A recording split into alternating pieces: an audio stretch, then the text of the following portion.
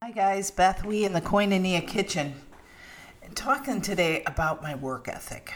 That's right, a good work ethic is an asset I've always valued. I mean, I work hard and I respect others that do the same.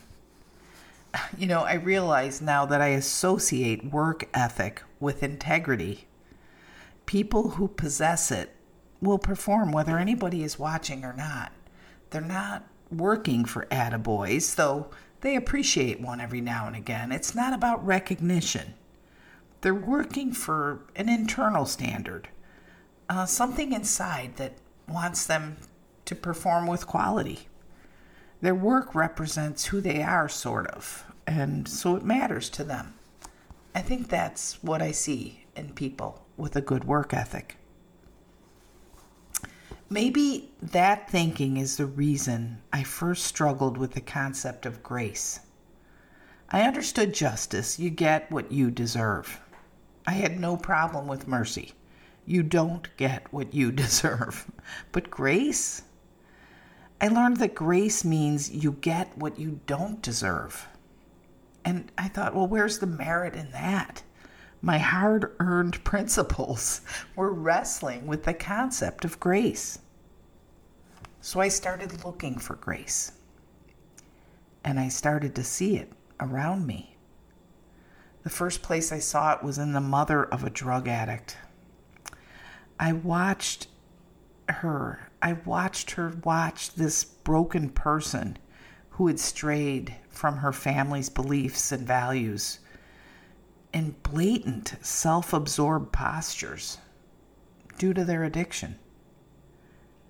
You know, in almost every case, no matter what she went through, I saw her on the sidelines, still cheering her child on, no matter how old she was. And she was believing that renewal was possible and praying that she would get another chance. You know, this mother had been robbed of both peace of mind and costly jewelry. That's right, her daughter stole jewelry to pay for her habit. She knew the pain of sleepless nights, wondering if her daughter was still alive. And she knew that there was a welcome relief in finding out her daughter had been arrested, because then she was safe in jail and probably sleeping and eating 3 times a day. This mother epitomized grace, if indeed grace is unearned favor. So once I recognized that grace couldn't be earned, it began appearing all around me.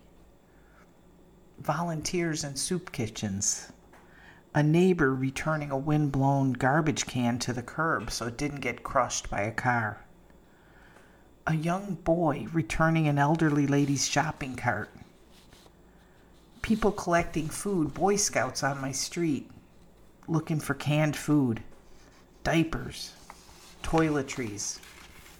And they're sending it to Hurricane Ian victims on our West Coast. Grace started showing up when my husband took care of a chore I had put off. And in the whispered prayer of a friend when I needed it.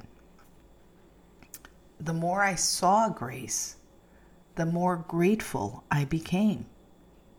The more gratitude I felt, the more grace seemed to appear around me. And that's when it hit me. Grace, I think, is the atmosphere of love.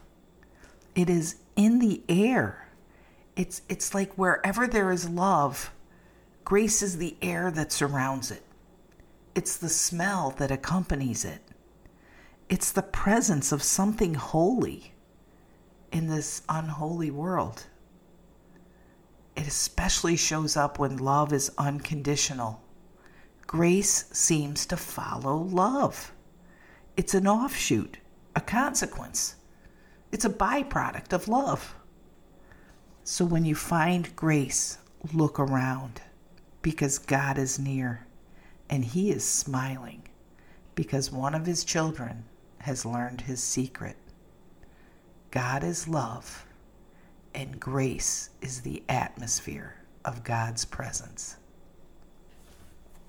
It's time to take addiction out of the shadows and shine the encouraging light of recovery on everyone affected. Good Seed Podcast is powered by BethWE.com, a nonprofit ministry based in Vero Beach, Florida. We'll start the uncomfortable conversations that turn despair into hope and complacency into action. Connect, communicate, and thrive with us. Check us out online at BethWE.com. Thanks for tuning in. We'll talk again soon.